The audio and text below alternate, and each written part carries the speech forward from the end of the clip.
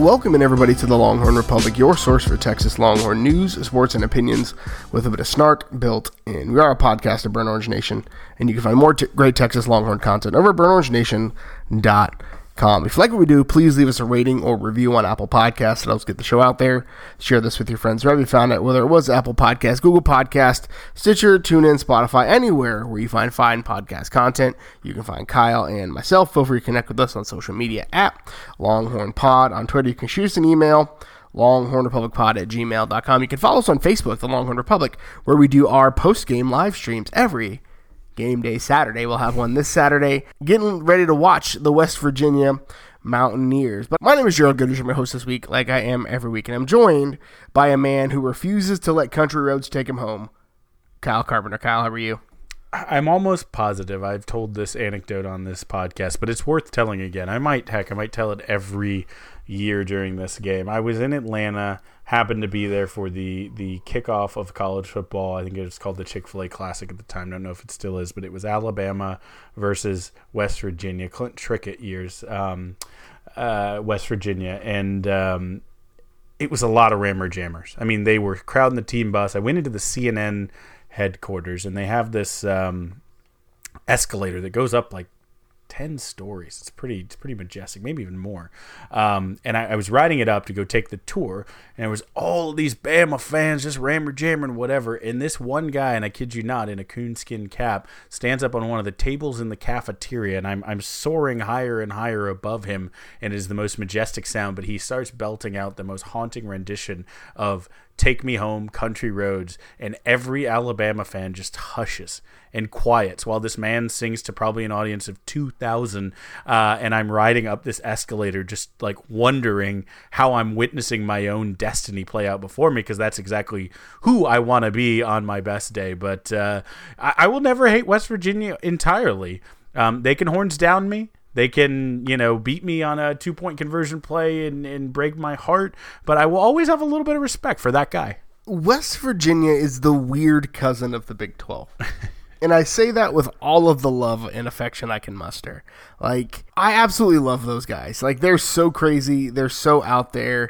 It's just, it doesn't, and I think our West Virginia folks would probably agree with this, but like, it's weird for them to be part of the Big 12, but now that they're here, they're family, and we're like, yeah, they're one of us now. It's just so odd to me. But we're doing all this West Virginia talk because obviously Texas is going to take on the West Virginia Mountaineers this Saturday, and kind of a win and keep going situation in the Big 12. Texas kind of controls its own destiny. All the teams they face for the rest of the year, they need to win to keep their hopes for the Big 12 championship alive. And so West Virginia is next up on the list. West Virginia currently sits at 4-2 on the year, 3-2 in conference play. They lost to Oklahoma State to open conference opener, beat Baylor 27-21 in overtime, beat Kansas 38-17. They lost to Tech 34-27, and then beat Kansas State.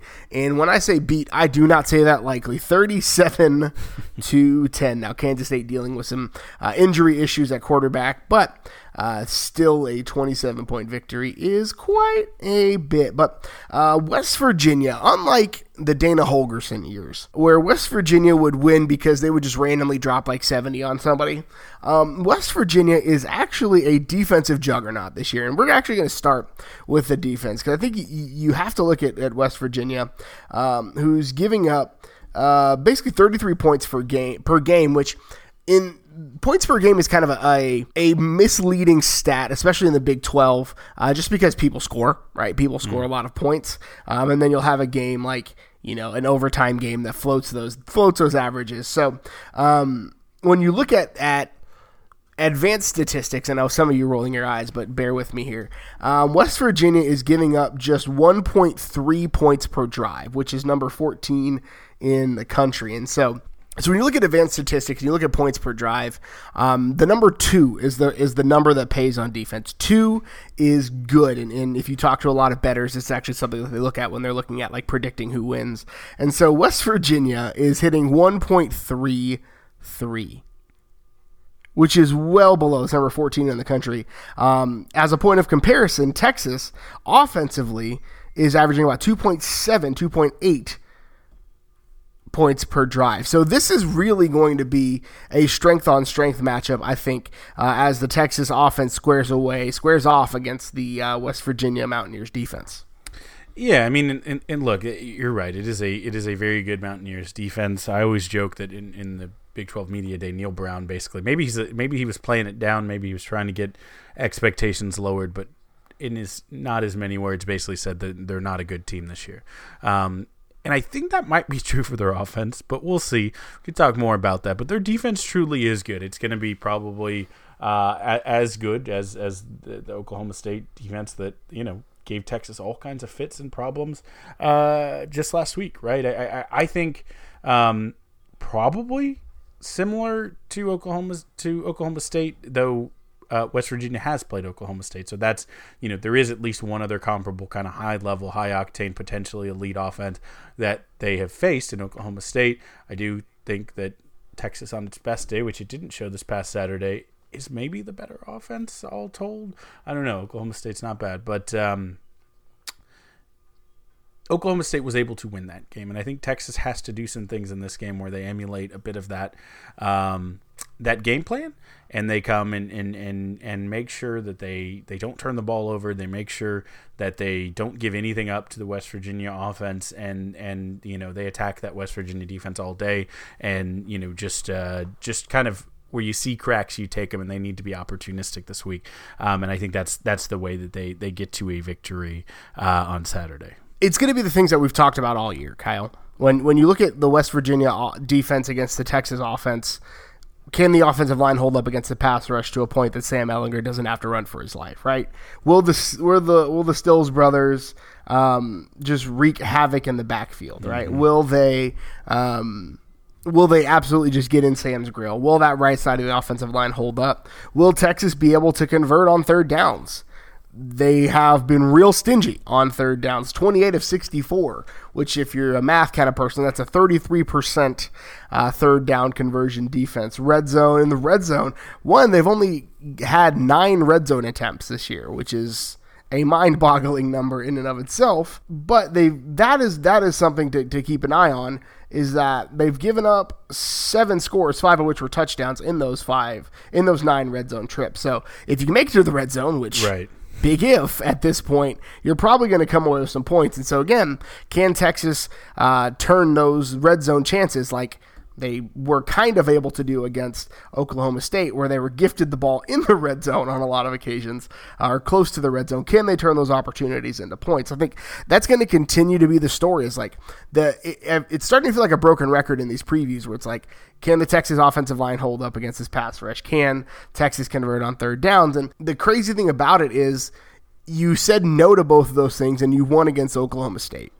So I'm curious to see what this offense can do and what they can fix week to week, as Oklahoma State found some success. Oklahoma State defense found some success against Texas. So I'm curious to see what, and again, especially along the offensive line, what Texas can do to try to at least flip the script a little bit. So again, the one thing I say is sample size bias, right? I think Kansas being on your schedule inflates all of your numbers. I think that they played Eastern Kentucky. They played a team that's obviously not as good as UTEP, but the equivalent opener. They've played a Baylor team that I think is just very bad on offense.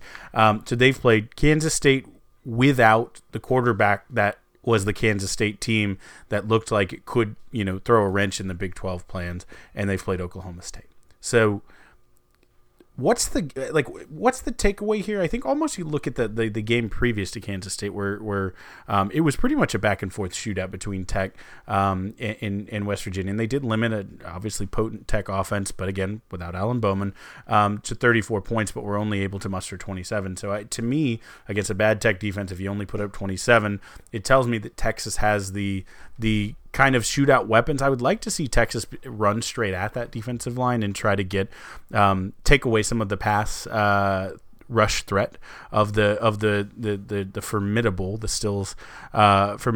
rush. I mean, I think they're averaging like 4 sacks a game on that defense, and so if Texas can run at them and not let them, we talked about it in our recap of Oklahoma State, when Texas was able to play bully ball and force Oklahoma State to be a passing team, it's easier for your speed defensive ends or your power interior linemen to pin their ears back and get after a quarterback.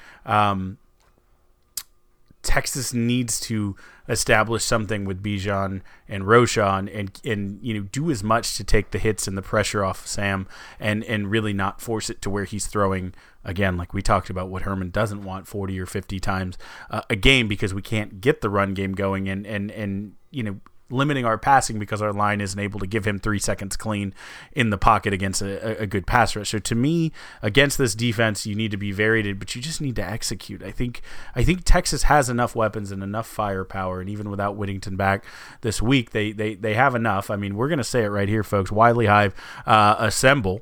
Let's use the weapons that we do have, exploit the matchups that we do have. I think Jake Smith looks great in the slot. Let's use that. I don't think the corners will be anywhere as good on this West Virginia team, and probably won't employ as much man coverage as what they saw against Oklahoma State. So let's see Josh Moore, get back to making, wild dunk on you catches in midair when he's got to step on people. I see this actually as maybe a chance for a little bit of a rebound again, as long as they can keep a step up in the line, keep Sam healthy, or scheme for that and just get the ball out of his hands quick, or run, effectively run some screen passes or draws, those things you do against active pass rushing fronts. I would love to see Texas, because I guarantee you West Virginia's going to dial up the pressure like first couple of plays. I would love to see them run your traditional like first screen you ever learned in middle school, like just quarterback drops back 3 steps, dumps it over a defender's head, and let Bijan find some space and let Bijan do what Bijan do. But really, I think to me, I think one of the things that I really want to pay attention to is what I call like the second order results of a good pass rush, and that's interceptions. And I think when a team is able to get a good pass rush, which West Virginia does quite effectively, I think a lot of West Virginia's pass rush results in turnovers. I think their pass rush, you may not always get to the quarterback, but it's going to affect the pass. And West Virginia has nine stinking interceptions in 6 games. That is a massive number of interceptions. So, and let's be honest, Sam has the penchant to throw one dumb one a game. Like, sometimes he gets punished for it, sometimes he doesn't, but the dumb one is always there. And so I want to see, can Texas or can Sam really keep himself from throwing the dumb one when the pressure happens? Because it is a completely false understanding that West Virginia is not going to get to the quarterback. That's what West Virginia does. Right. They get to the quarterback. So can Texas keep a bad play from turning into a disaster? Can Texas keep a Sam rolls out, tries to do too much, rather than giving up the ghost and throwing it away, setting up a 2nd and 25, right? Can Sam not force a pass that gets intercepted into a tight window because he's got a defender in his face, right? That's, to me, the bigger thing, because Texas has shown this year that when they get behind the chains, the drive is over, right? If they're not on schedule, you can chalk that up most times. We'll call it 8 times out of 10. It's gonna be a punt. And so, for me, I think those second order results of a pass rush, again, getting behind the chains and creating turnovers that are unforced errors, are the things that I really want to see, and I'm curious to see, and really give me some pause as Texas gets ready to face West Virginia.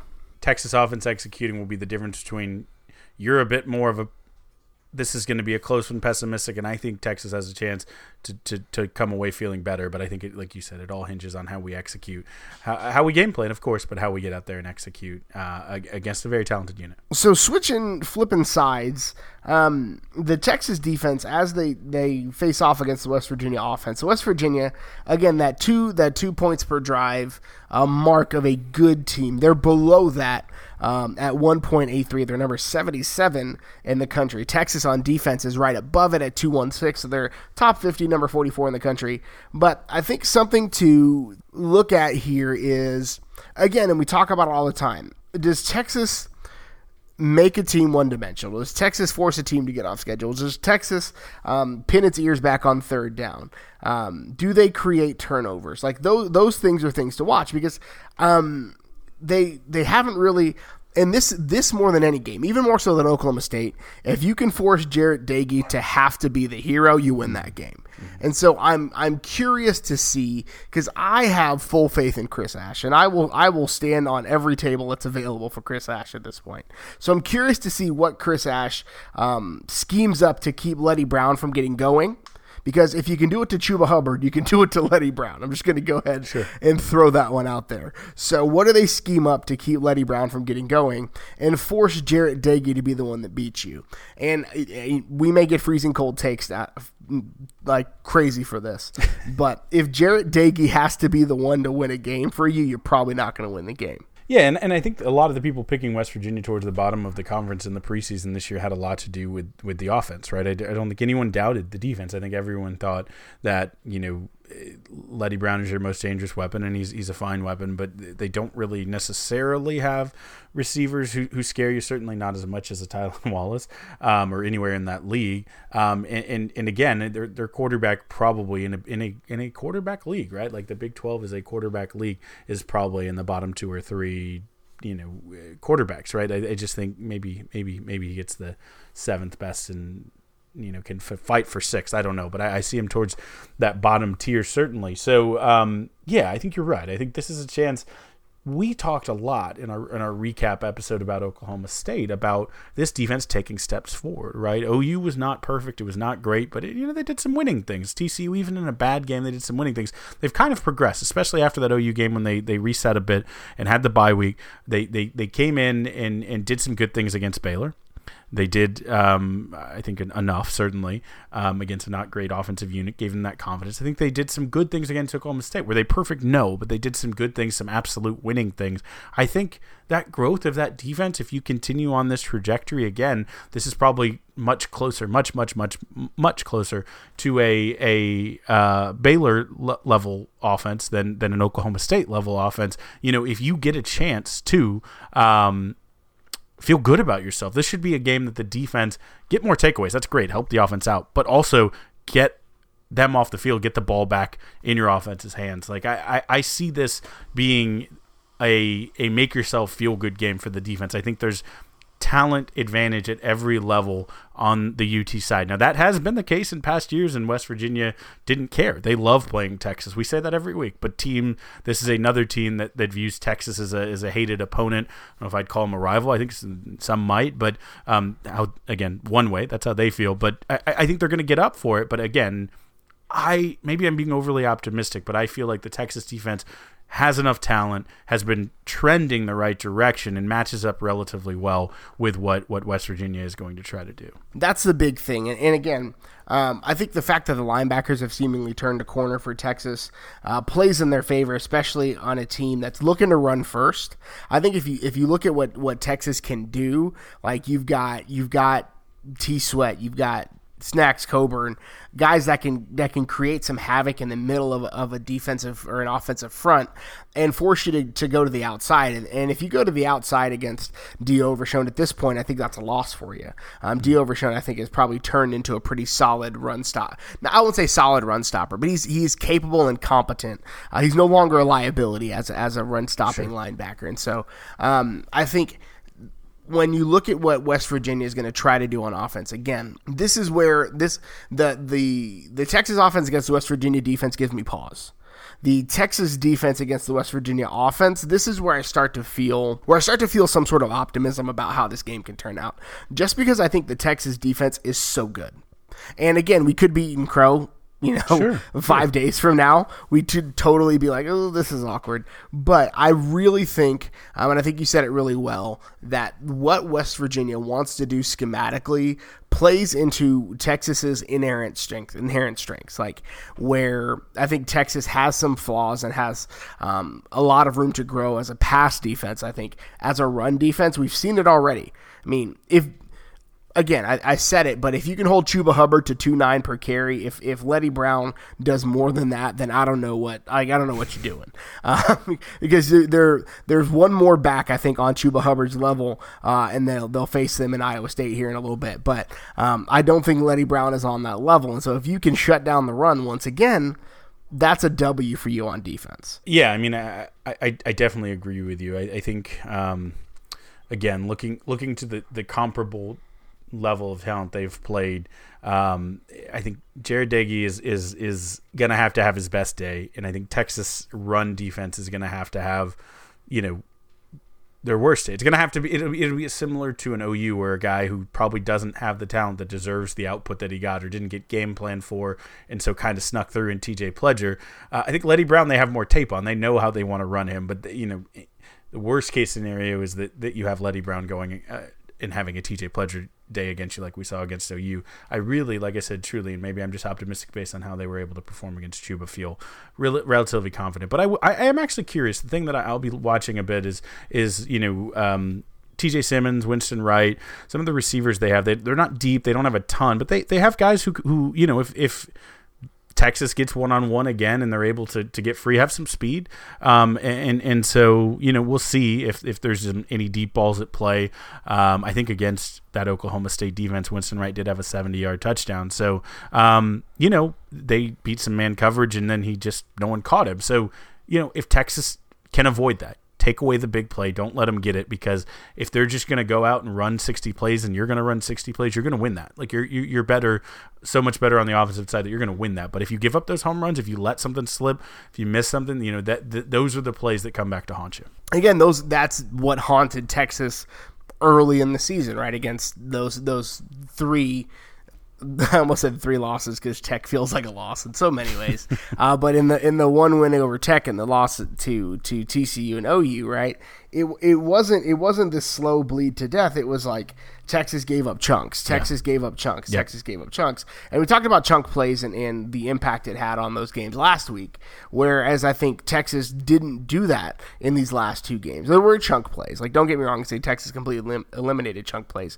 But going from 11 to 6 is a massive, massive improvement. So if Texas can continue to limit those chunk plays, that's really where they make their money, and that's where they'll continue to keep the lid on a team and the lid on an offense that shouldn't roast you, right? They put up a bunch of points against Kansas, but that's what everybody does is you put up a bunch of points against Kansas. They put up a bunch of points against Texas Tech because everybody does that. I don't know what happened against Kansas State. I can't explain that one. That one was just I don't know. I mean, Kansas State's having some quarterback issues. I think at least one of their touchdowns was a pick six, so subtract 7 from that score. But I agree with you. That was 30 points. Yeah, that is still by far their biggest output. Still, and against a defense that's been pretty solid all year. So let's dive in real quick on the special teams, because this is one that I don't know how to call it, Kyle, because I think West Virginia has pretty decent special teams. I think Kansas State is special teams. Kansas is Tyler Sumter, their punter, 20 punts, 797 yards total, which is basically 40 per. Pretty solid. 12 of his 20 punts have gone for a fair catch. 9 of his 20 punts have been inside the 20, and 2 of them have been 50 or longer. So that's something to keep an eye on, because Texas managed to flip the field a couple of times, both with its punting and with its punt returning, or its kick returning on Saturday against Oklahoma State. So that's something to keep an eye on. And then Evan Staley, their place kicker, has been average at best. I mean, 66%, 6 of 9 for the year. When he gets real dicey when it gets longer than 40. He's 2 of 3 from 40 plus and 0 for on the 50 pluses. But again, only 9 attempts on the year. Not a ton of work and data to extrapolate on there for the special teams unit at West Virginia. Yeah, and I don't think we have to say that the formula for every Texas game has to be what we saw against Oklahoma State, where we raved about our special teams. I don't necessarily need a return touchdown every week. Hey, I'd love it. I certainly wouldn't mind that. I think, Jameson's owed one. He should have got one against TCU, but I think we don't have to have that. If we can keep that punt unit solid, where we flipped it from being a unit that struggled blocking and protecting the punter and letting him feel comfortable enough to boom those off, to actually finding something where he was great in Oklahoma State. If we can find a middle where we're just consistent and we're solid there, I think that matching these up, that this doesn't, as long as we're good, right? As long as it's not a complete F, it's not the Texas Tech game where it's a blocked punt, giving up a score, an onside kick that you give up. It's multiple special teams blunders and things. Oklahoma, we had multiple. As long as, we're not talking about special teams, then again, I don't want this to be an area where it's like, wow, offense was okay and defense actually played pretty good, but special teams, and that's how West Virginia snuck in. Because why is Kansas State special teams you? Because if you have less talent than the other team, the easiest way to flip a game, to change the standard punch for punch, is to flip the script, flip the narrative on special teams. So if West Virginia is putting all their eggs in a basket, if they saw something on film or they know, hey, Texas had punts blocked, this is how we do it, if we're not talking about it in our recap, then I call that a win, right? Let's just keep special teams at bay this week. Yeah, we didn't have a ton to talk about in our special teams recap other than a massive turn because, well, the special teams wasn't a glaring sieve for that game. So here's hoping that Jay Boulware listened to the podcast, heard me cuss his name, and decided to get his life in order. That's the only explanation that could be possible for the marked improvement. So, Kyle, it's that time. Yeah. Still my least favorite part of the week, but I got it right this last week. Yeah. I went 2 for... I am still trailing. I think the tally was 4 to -2. I think was the stretch. I believe so. So, I believe so. 6-point lead for you. So if we go 1 for 2 for the rest of the season, I'll still lose. But that's totally fine. But that's Gerald. That's not who I am. Because I am a man of grace, a man of honor, I'm going to give you 2. So I could potentially plunder here. This could be a 4-point swing if you get both and I miss both. So I'm going to give you 2 this week. But again, being admirable to you, we'll do them onesie twosies. I'll go first, you go second, or you give your first, then I'll do my second. Does that sound good? Sounds great. Kyle, what's your first one?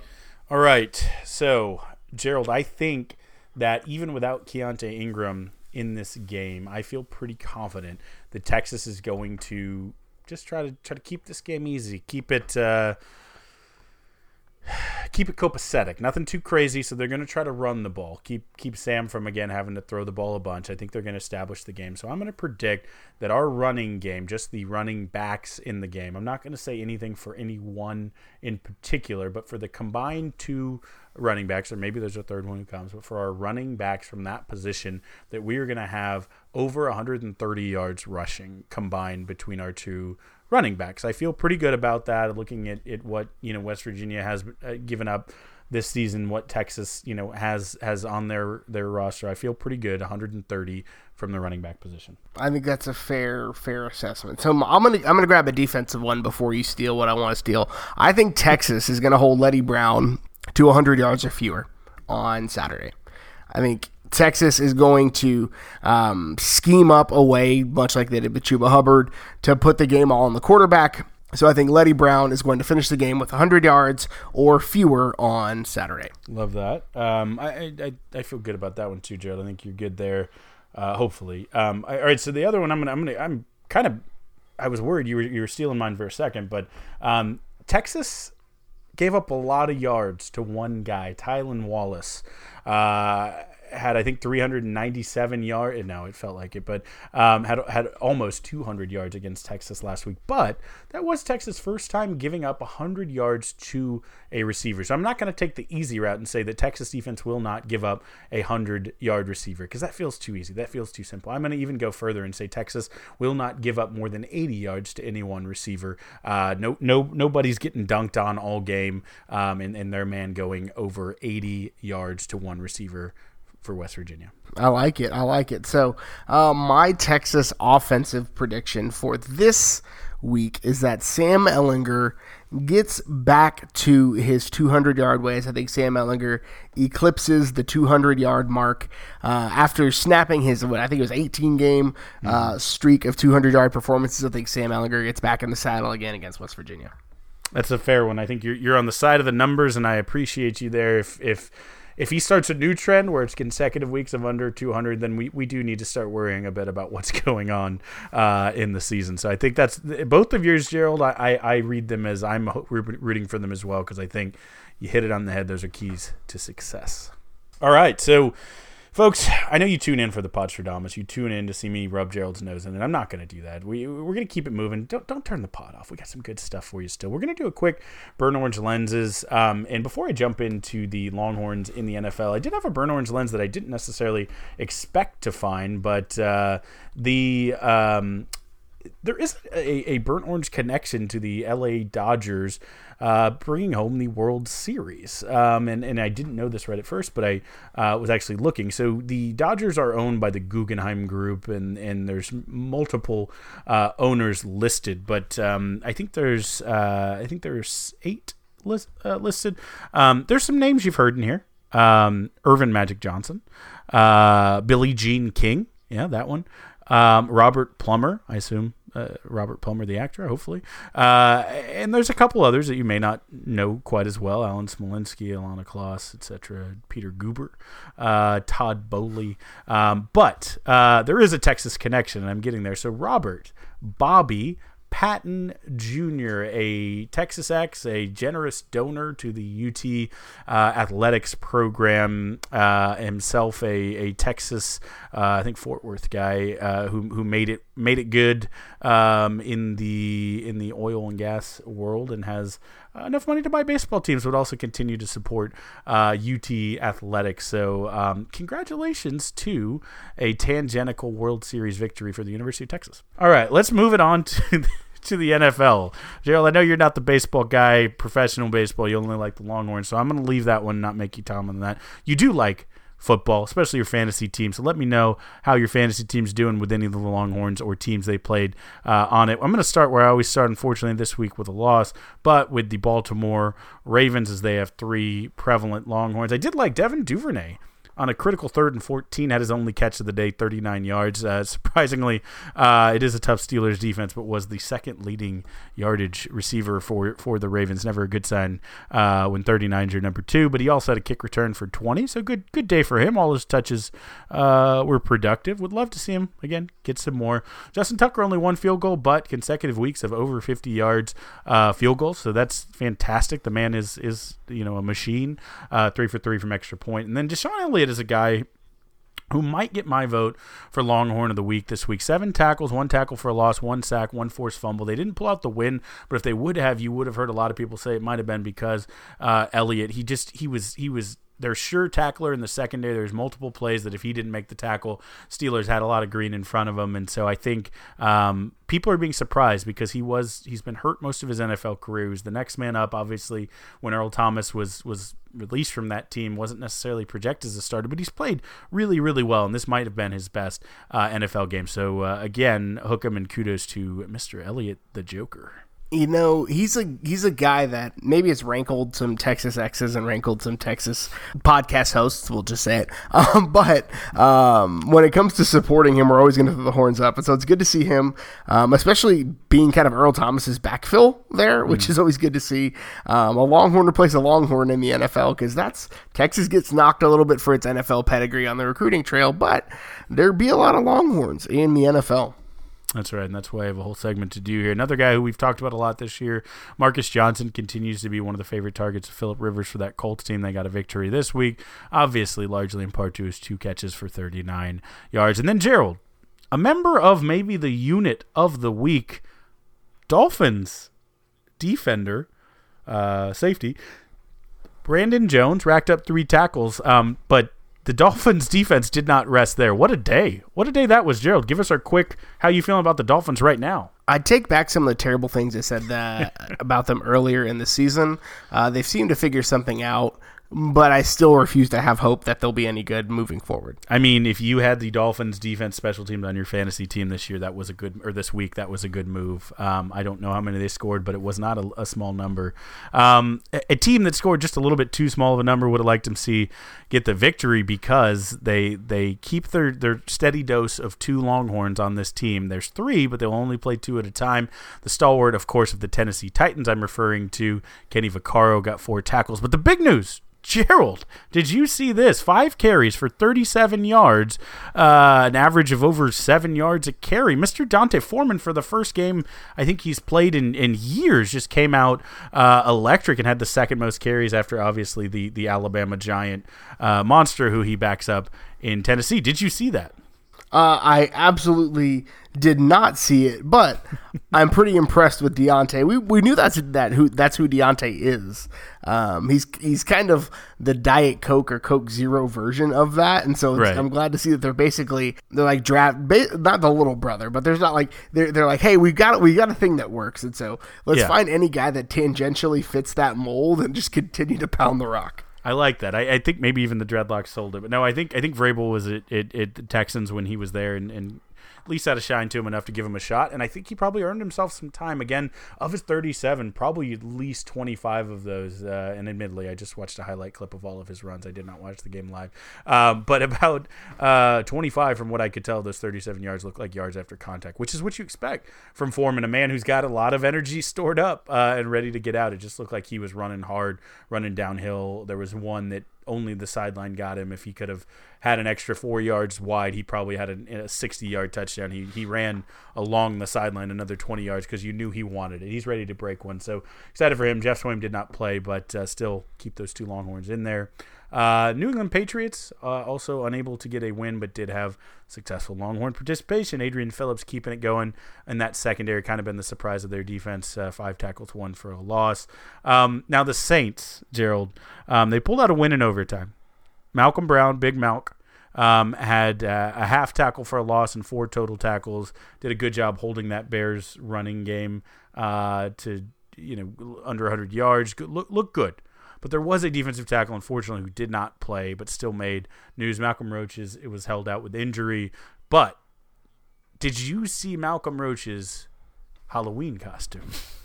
He may be from Louisiana, but that dude acclimated to Texas. That's right.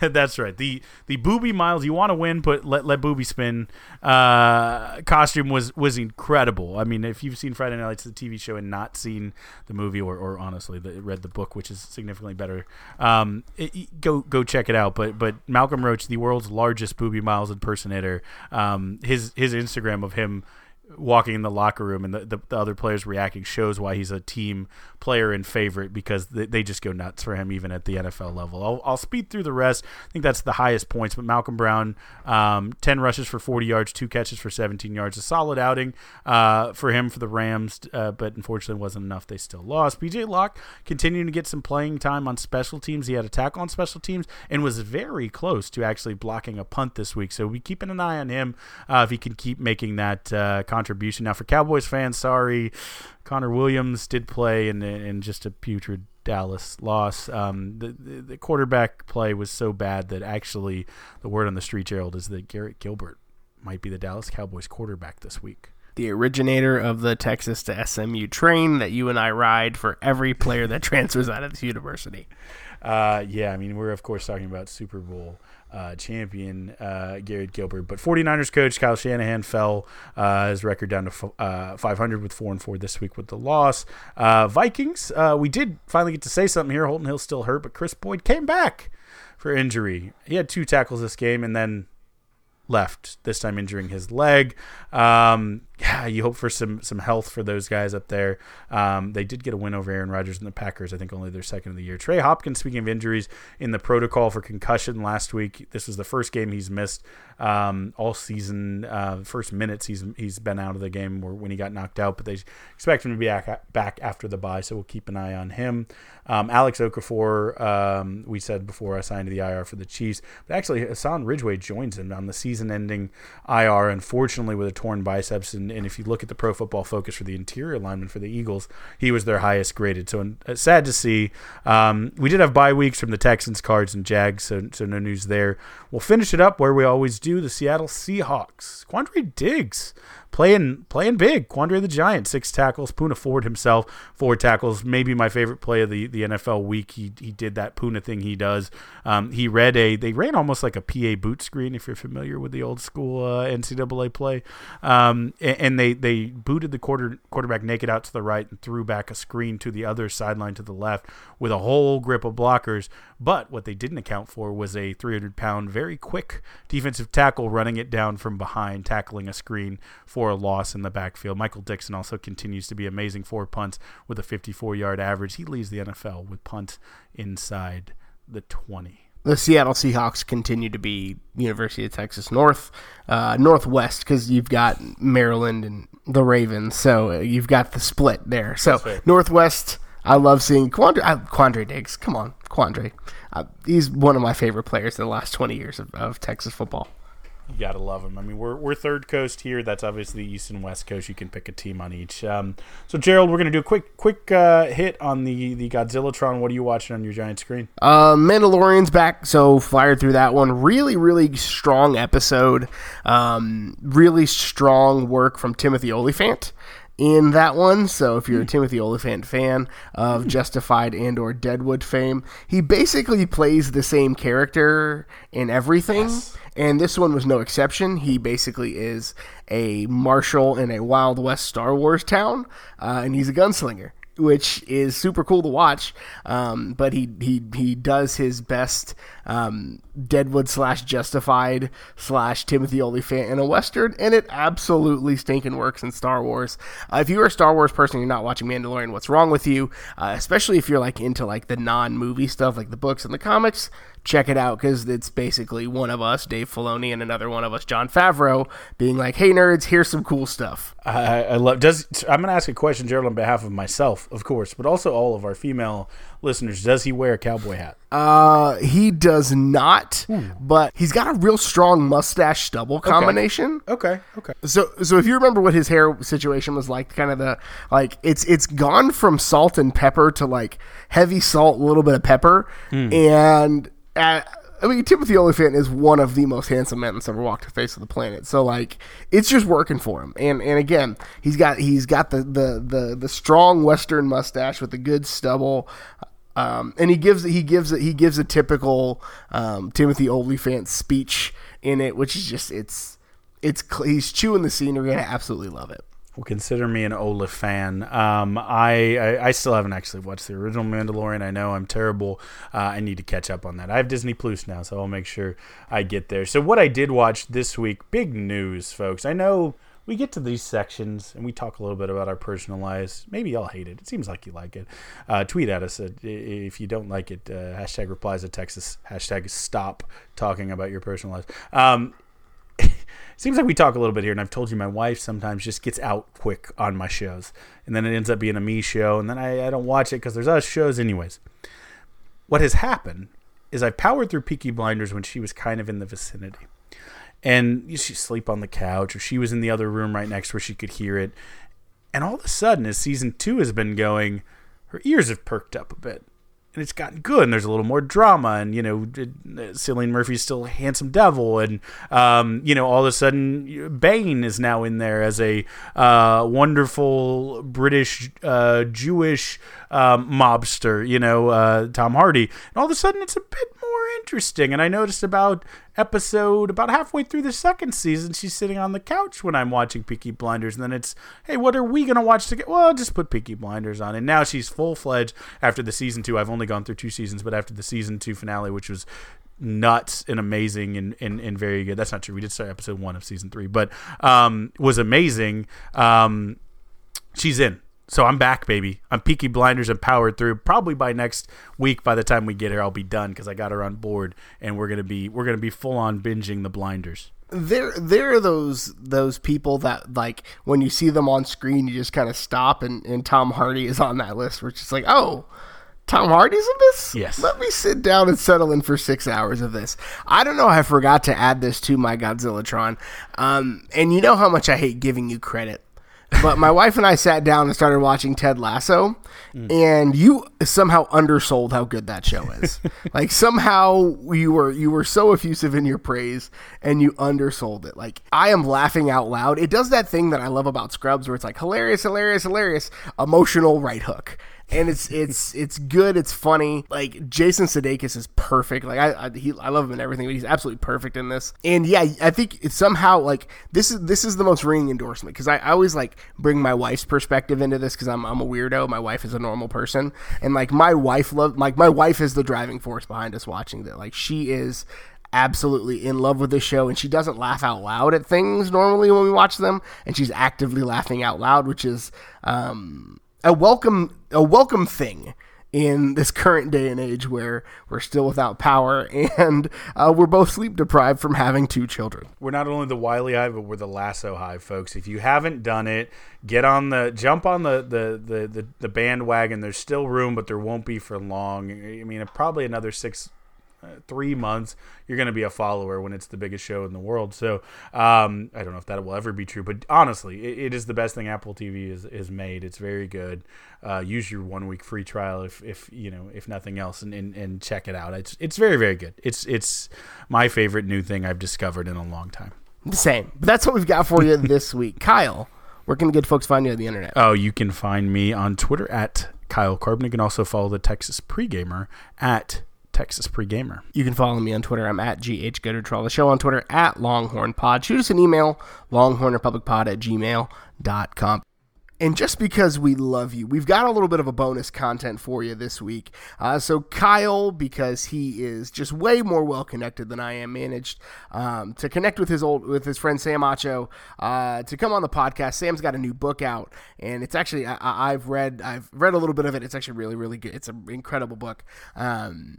So Sam came on. He talked a little bit of Texas football and reacted to the Oklahoma State game. He also came on and talked about his book, talked about his philosophy. He even he may or may not have spit some bars for you.